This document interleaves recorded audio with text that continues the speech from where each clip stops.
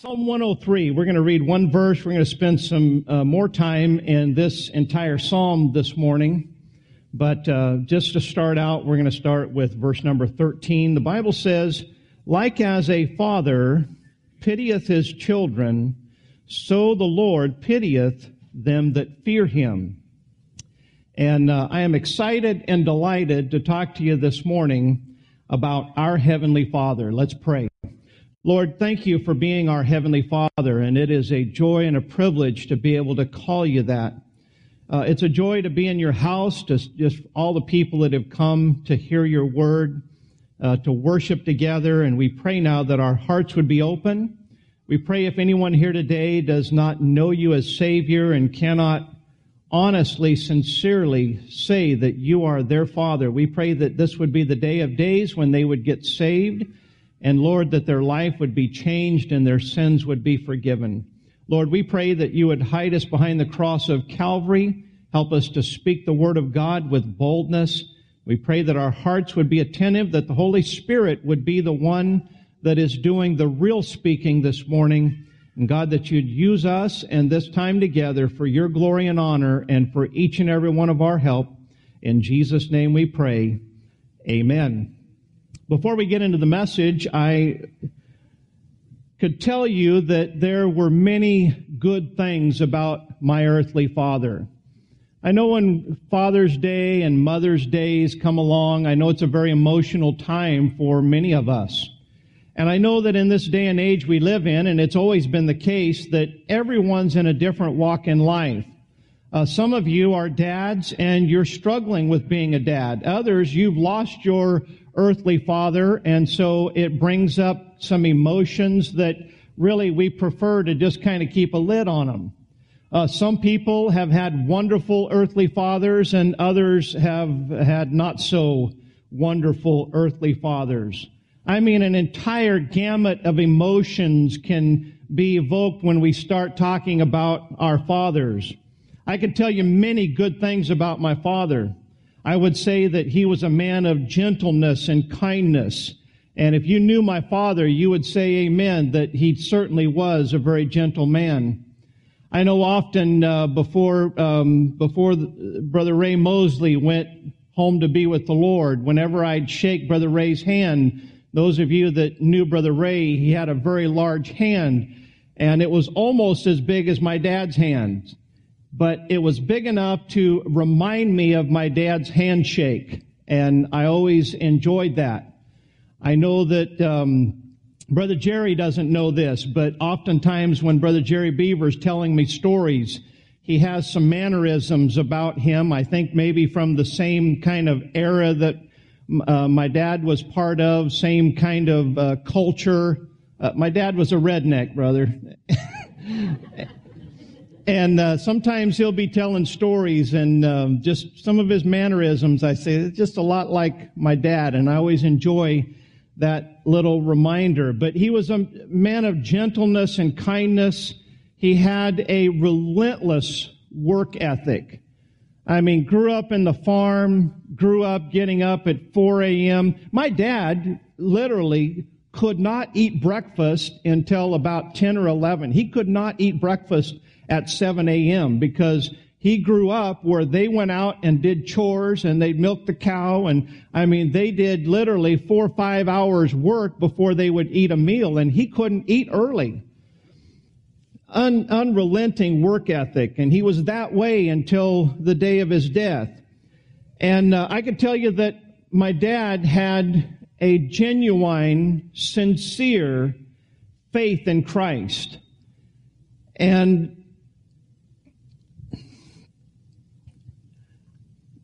I think what makes me the most emotional as I talk about my earthly father is not just that I miss him, although I do, but I think about how that I didn't realize what I had until it was gone. The things that it seemed like, I guess as a teen, as a young man, I really took for granted a lot of those good qualities, and I would see the things that I would be critical of and the imperfections and so forth. And Now as I've gotten older and my dad's been gone, in fact, God gave me 31 years of my life with my dad. He's been gone for 23. And the last year that I had with my dad was one of the best years. I got to actually part-time work a job with him, and just a closeness developed and an appreciation that I had never experienced that last year of my dad's life. I personally think that God gave it to me and my family because God knew what He was going to do. But it was just a precious year. In fact, the last week of his life, he had came back to Idaho. He was working temporarily in California. He flew back up to Idaho. We celebrated his birthday. And you talk about a sweet time that we had with him. When we, back in that day, you could walk your loved one to the actual gate in the airport when they board the plane. And my family, we all took him to the airport, and as we gave him a hug and he got on that plane, my wife and I are walking back to the car, and I said, there was just something about this past week, and it was precious, and there was something down deep inside of me that I knew that it was a gift from God. And unknown to us that it would be the last time that we would see him in this life. One thing that I learned from losing my father as a 31-year-old man, still raising my children, is to learn how to turn that inner need for a father and the anchor of a father, to turn that toward God, my Heavenly Father. And that wasn't an easy process emotionally or spiritually.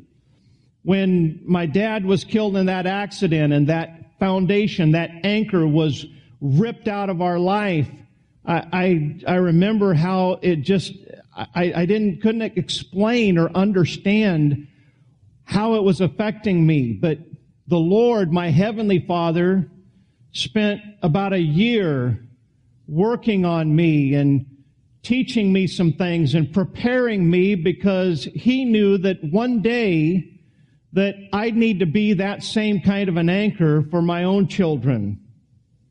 But I am delighted this morning to be able to talk to you about our Heavenly Father. Notice in our opening text, verse 13, once again, it says, "The Lord pitieth His children." Pity is a word that's been hijacked by our culture and been turned into something negative. I can remember times when I was a kid, and either my mother or my sisters, when I'd be whining and complaining, they'd say, "Oh, you're just pitiful." We talk about people having a pity party, and when we see that word pitiful, it's generally kind of in a negative connotation, but the word in its proper sense was not a negative thing whatsoever. And so if we could kind of roll back the clock and use the word the way that God intended the word to be used, we find in the scripture, James chapter 5, verse number 11, it says, "Behold, we count them happy which endure. Ye have heard of the patience of Job, and have seen the end of the Lord, that the Lord is very pitiful and of tender mercy." See, the Word of God says that God is pitiful, meaning He is full of pity. We see the end of it. Now, Job didn't feel like that the Lord was pitying him. Job, when he is going through his suffering, Job thinks that God doesn't even remember that he exists. And Job would think, "God, if you would just slay me, I'd be happy. I don't want to live anymore." So Job was in the depths of despair, and we find no comfort whatsoever coming from his Heavenly Father until we get to the end of the story. And I don't know about you, but that ought to give us some hope to hang on and hold on with whatever we're going through, because God hasn't forgotten. We may go through some tough times, and we may think that God is nowhere even near. We think He doesn't know and He doesn't care, but He does know and He does care. If you'll just hang in there and be patient like Job did. And listen, none of us are going through anything like what Job went through. And so Job found out in the end that the Lord is very pitiful. He's full of pity. How about 1 Peter chapter 3 and verse number 8, where God tells us how we're supposed to treat one another with pity. Finally, be ye all of one mind, having compassion one of another.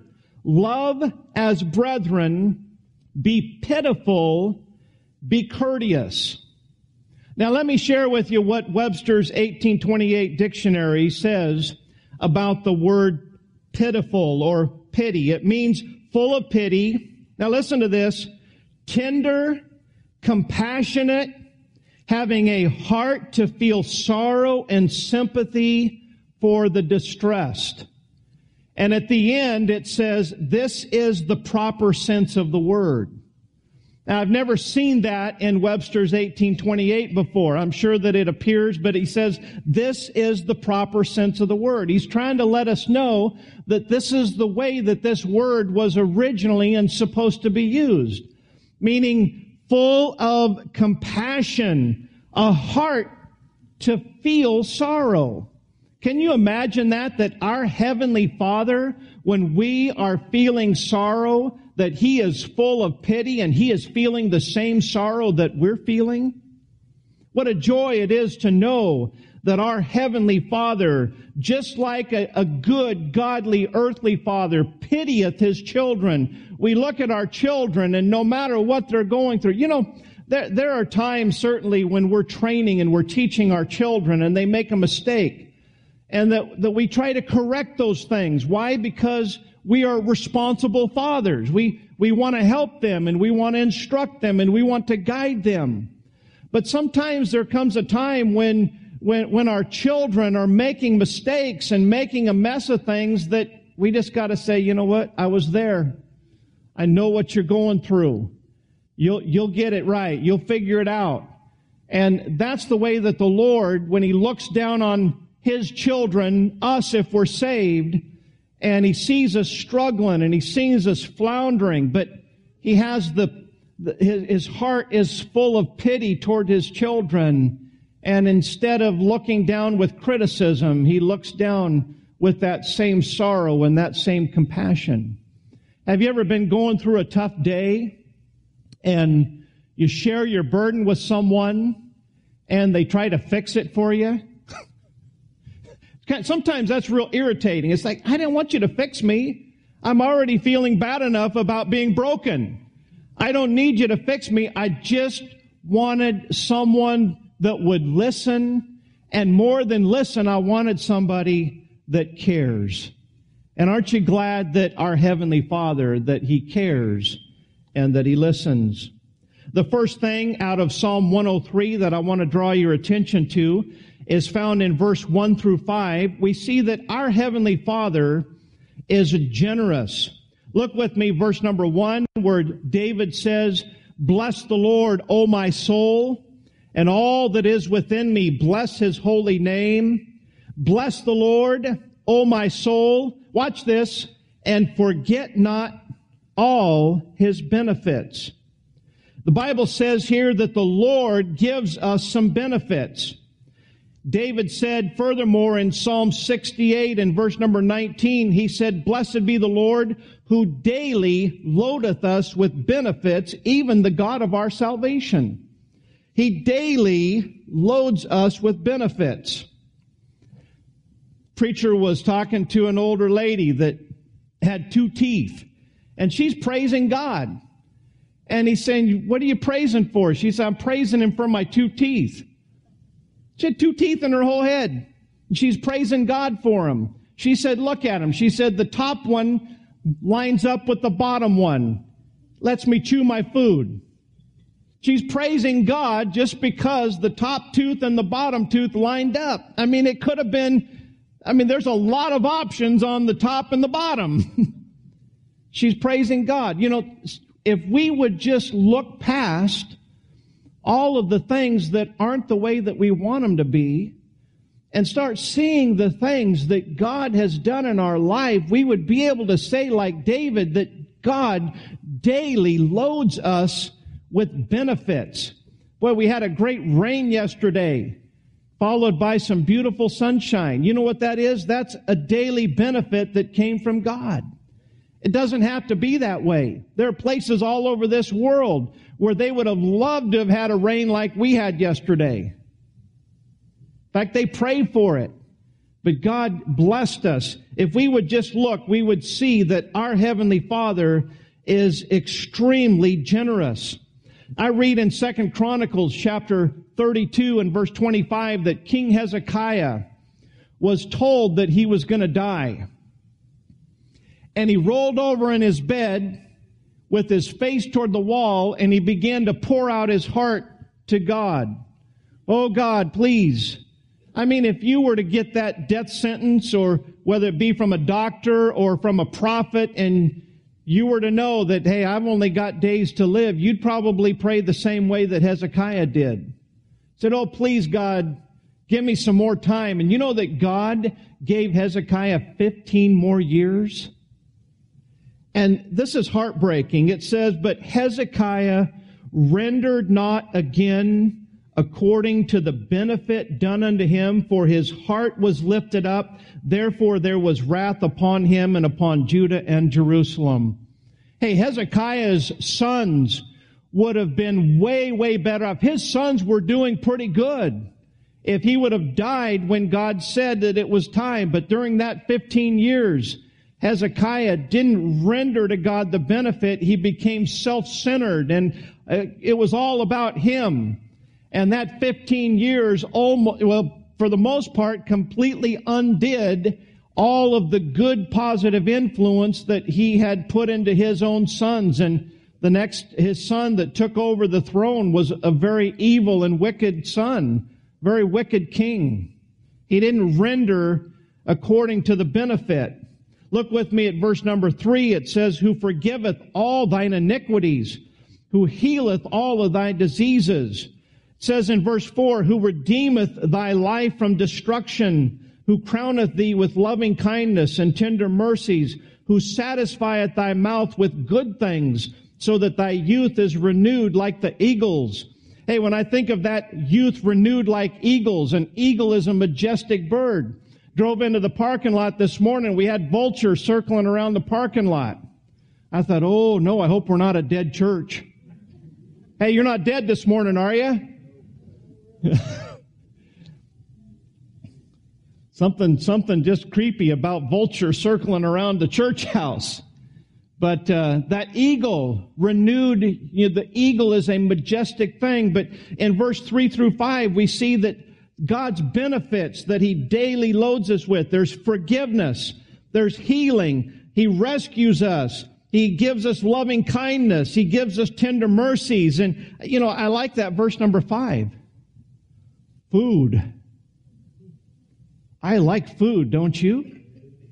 I mean, I'm looking forward to getting home today. My wife, I requested this. This is really off the wall for a Father's Day meal. I said, look, I want you to fix some of those chili nachos that you fix. Now, I realize that's not prime rib, and I realize that it's, it's an easy meal, right, honey? Easy. So I wanted to be I am not sacrificing at all. I love this stuff. And this morning, the smell was permeating the house. That and bacon. Man, I love my home. I mean, bacon and chili nachos. And I told her, I said, look, I want unlimited guacamole. Now, for some of you, you think that just doesn't do it for me. But, I could eat guacamole till it's coming out my ears. I'm looking forward to it. I like food. And you know what? In this day and age in America, pretty much all of us can say that God is really good to us when it comes to food. I mean, the restaurants are full, at least the ones that can be. The takeout's pretty full. Most people are full. I mean, maybe that's, I was going to say maybe that's why there's a shortage of toilet paper. I don't know. But we are so blessed with food, and we take God's benefits for granted. But I'm telling you, our Heavenly Father is extremely generous, and we should never, ever take His benefits for granted. Number 2, if you look with me in verse number 8, we're going to see that our Heavenly Father is gracious. In verse number 8, it says, "The Lord is merciful and gracious, slow to anger, and plenteous in mercy." Notice that God does get angry. Sometimes we forget that in this modern version of what we know as Christianity today. I mean, pulpits all across America don't even tell their flock that God can get angry with you and that God does get angry. Instead, they tell you however you're living is just fine and God just loves you and just the way that you don't have to change a thing. You know what? That's baloney. God loves us so much. Yes, He loves us as we are, but He loves us so much He doesn't leave us as we are. I thank God for that. That's not a condescending, critical statement. It's that our God is a holy God, and He does not like sin to be in His children. He doesn't. He doesn't want us to be worldly. He wants us to be holy like He is. He is holy, but He is also, as we see, very, very, very good. He is merciful, slow to anger, plenteous in mercy. Notice how that mercy thing is repeated twice. We find in verse number 9 that He doesn't hold grudges. It says He will not always chide. Chiding means that He's given us that lecture. He's chewing us out. He's rebuking us. But He says He doesn't always do that, and neither will He keep His anger forever.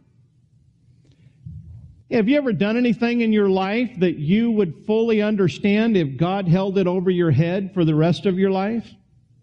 Hey, I got some skeletons in my closet that I know that, most people, most humans would hold those things over my head, but not God. Not God. I've had times where I knew that God wasn't happy with me. I knew that our relationship was severed, and I knew that there wasn't that closeness and that sweetness. And then, out of the blue, just things seem to, all of a sudden, God start being real to me. And it's like, wow, I didn't think that God would ever want to be close to me again. And the whole time I read in His Word that God's saying, draw nigh to me and I'll draw nigh to you. Why is it that too often when we've done something we know is wrong, we end up kind of avoiding God when the best thing that we could do is come running to Him? Come running to Him for cleansing. Come running to Him for the help that we need. He's holy, but He's very good. He doesn't hold grudges. Notice in verse number 10 that God, I'm going to go ahead and give you my point before we read it. God is very unfair. What are you saying? Isn't that the worst thing that you could say about anyone in 2020? Someone not fair? Hey, God is extremely unfair. Let's look at it. It says in verse number 10, He hath not dealt with us after our sins, nor rewarded us according to our iniquities. Hey, thank God He's not fair. We don't get what we deserve. College student went to the professor and complained about the grade. He said, I looked at my report card and I got an F. And he said, I want you to know, I don't think I deserved an F. And the teacher agreed with him. I agree with you, but that's the lowest grade I could give you. You know what? God is not fair. And by the way, if you're trying to make everything fair in life, you're in trouble. God's not fair. Now, God is just, and I thank God for that, but this fair, hey, parents, you ought to take a lesson from your pastor who took a lesson from his own parents. When your children say, that's not fair, I don't know that I ever said that to my parents. Maybe I heard one of my sisters say it and knew that, oh, that's not going to go well. Or maybe way back then, maybe in my youthful ignorance, maybe I said it and then regretted it. It's like, ooh, that was not the right thing to say. You know, you remember as a child that, have you ever gotten in trouble? Have you ever gotten a spanking when you didn't do it?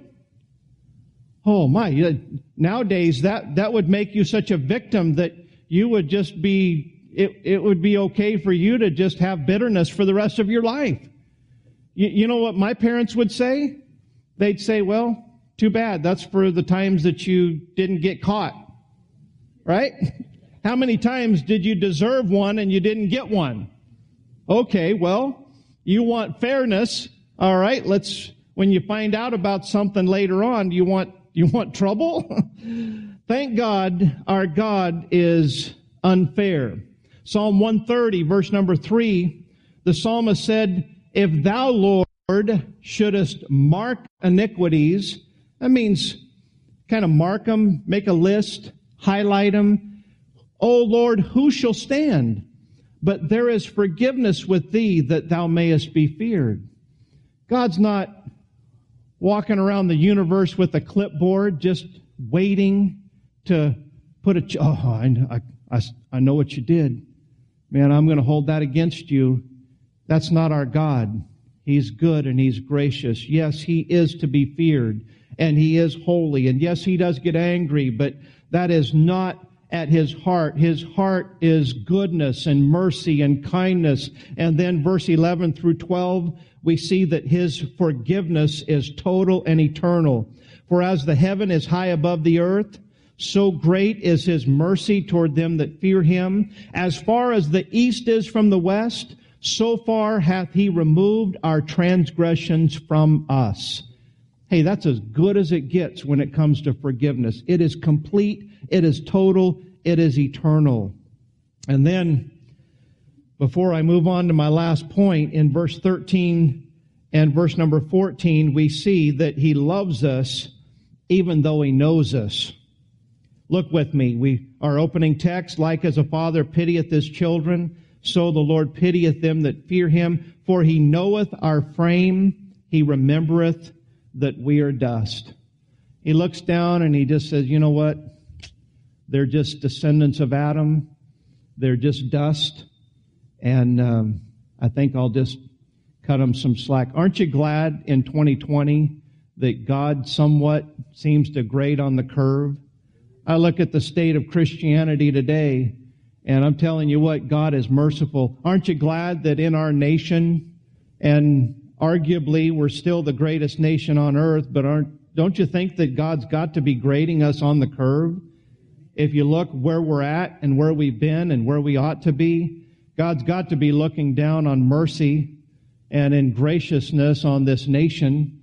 I was praying just last night right up here at the altar, and I was praying, God, please be merciful to our country. Be merciful to our leaders. Be merciful to our police department. Be merciful. God, we need your mercy because things just aren't going so well.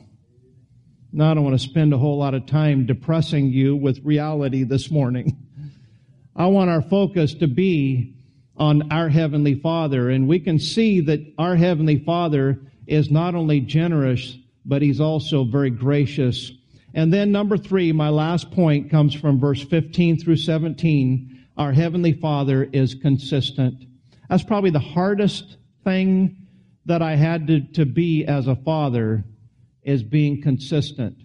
Why? Because life isn't consistent. Because I'm not consistent. I have good days and I have bad days. Sometimes when you're having a bad day, you don't even know it, but you end up taking that out on your loved ones.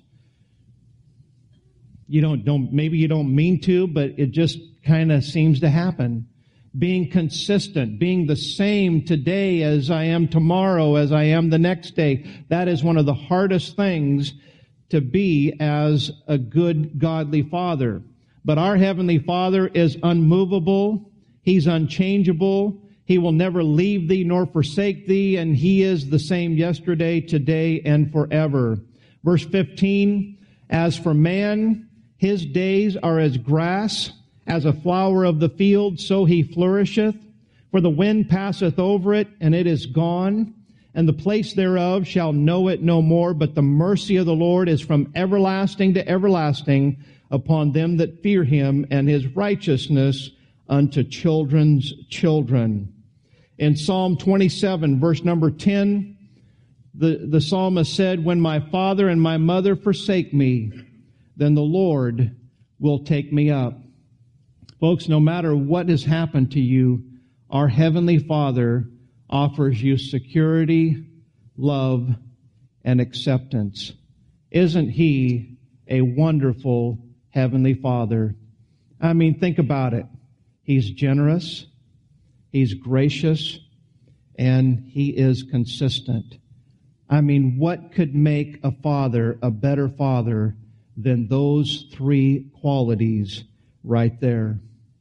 In conclusion this morning, I'd like to start my conclusion with a question.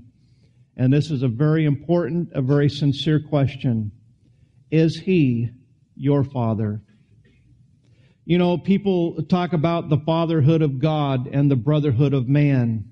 People will say, oh, we're all just brothers because we all came from the same place. We're the human race. We're all brothers. But listen, that is not a biblical truth. We are not all brothers because we don't all have the same Father. In John chapter number 8, Jesus is having dialogue with the Pharisees. And you know what the Pharisees, the Jews, said to Jesus? They said, and I think they said it like this, Abraham is our father. I mean, they thought, who are you to tell us what's right and what's wrong? We're descendants of Abraham. And you know what Jesus said in His Christ-like manner, which that's all He could be, it was Christ-like. He said, ye are of your father, the devil. He told them what for. You think you're proud of being descendants of Abraham? You've got a spiritual father that is not Abraham, and it is not God. It is the devil. And when you think about it, doesn't that make sense that Jesus would say in John chapter number 3 that a man must be born again? We have to be born again because we come into this world with a spiritual father, and he's the devil. And that's why Jesus said, the works of your father you're going to do. You know why we act like the devil? Because naturally speaking, he's our daddy. And we bear his characteristics. We have to be supernaturally changed by a new birth, and that new birth comes by trusting in the Lord Jesus Christ.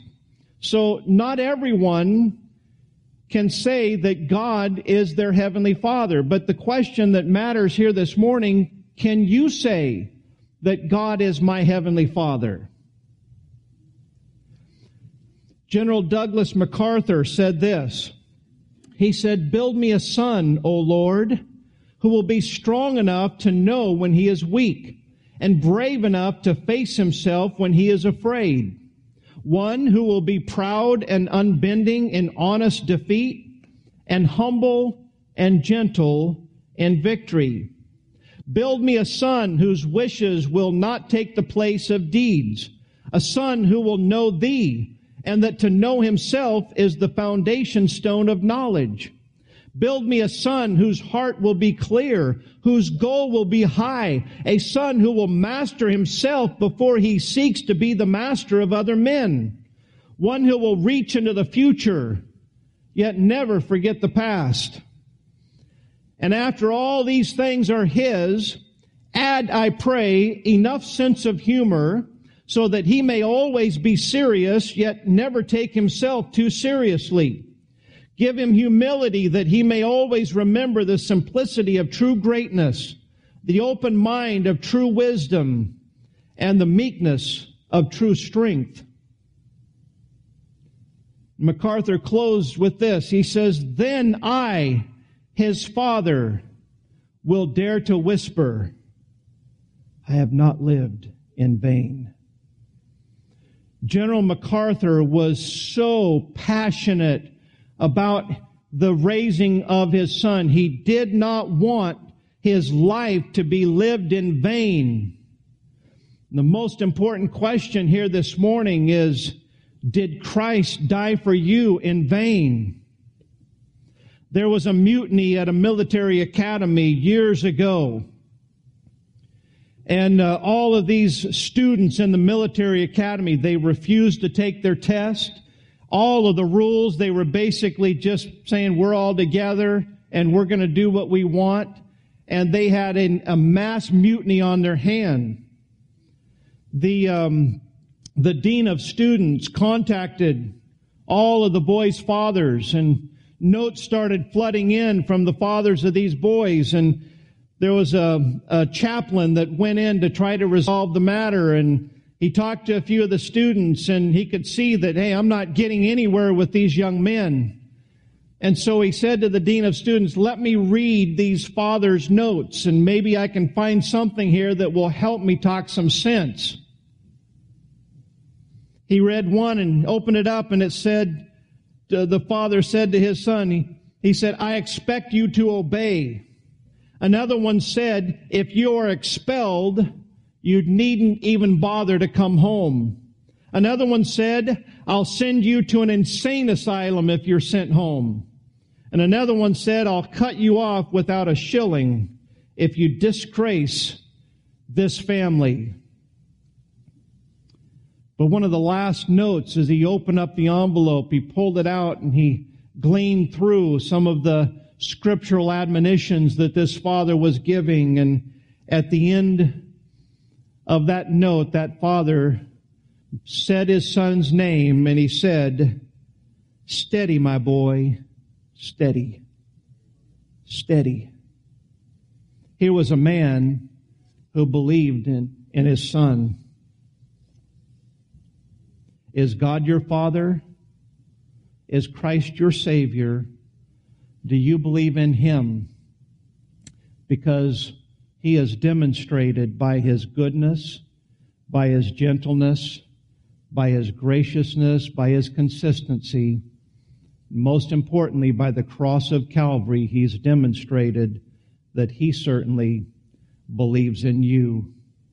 In Romans chapter 8, verse number 15, Paul said, for ye have not received the spirit of bondage again to fear, but ye have received the spirit of adoption, whereby we cry, Abba, Father. Abba is a term of endearment. It would be our term as daddy, someone that we're close and intimate with, someone that is not only our authority, but is also our friend. And the good news this morning is that God, our Heavenly Father, He wants to be your Father, He wants to be your Savior, and He wants to be your friend. But the rest is up to you. Let's bow our heads and go to the Lord in prayer. Our Father, thank you that we can call you Father. Thank you for your generosity, for your graciousness, and for your consistency.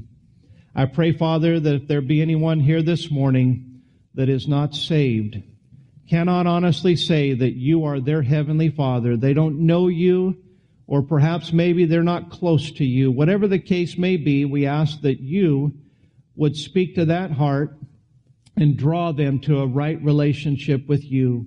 Help them to see your goodness and your graciousness. Lord, you said in your word that the goodness of God leads us to repentance. So I pray that you'd have your will and way in our hearts and our lives today. In Jesus' name, amen. Would you remain seated with your heads bowed and your eyes closed? As the pianist plays softly, we'd like to give you an opportunity to respond this morning. You are invited to respond. You're welcome to come down to an old-fashioned altar right up here, these steps, and kneel down and talk to God. We have men and ladies that would be happy to pray with you if you'd like for them to. We have men and ladies that can open up a Bible and answer any questions that you might have. If you're not saved, they can open up the Bible and they can lead you to Jesus Christ through the Word of God. Show you the things that you need to understand. Maybe you say, I want to do business with God, but I'm not comfortable with coming forward publicly. That's fine. There's nothing magical about walking up front. God's interested in where your heart is. And right where you're seated, your heart can do business with God. If you're not saved, then I would encourage you to believe with all of your heart and tell God something like this: God, I know that I'm a sinner and that I deserve to go to hell. But I know that you paid the penalty for my sin by sending your Son, Jesus Christ, to die on the cross. And I'd like to receive you as my personal Savior. Listen, if you'll ask Him to save you, believing that He died on the cross for you, that He rose again the third day, He said, all that come to me, I will in no wise cast out. You can be saved this very moment. And you ought to get it settled before it's eternally too late. I wouldn't risk, especially in the world that we're living in today, I wouldn't risk waiting another day. I'd want to be saved before I left this building. Maybe you say, I'm saved. How is your relationship with our Heavenly Father? Are you close to Him? Are you serving Him? Are you loving Him?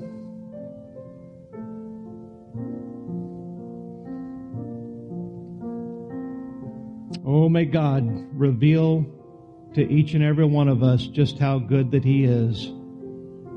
It'll melt your heart. It'll turn your heart. If you just be willing to look to Him and just see how good that He is.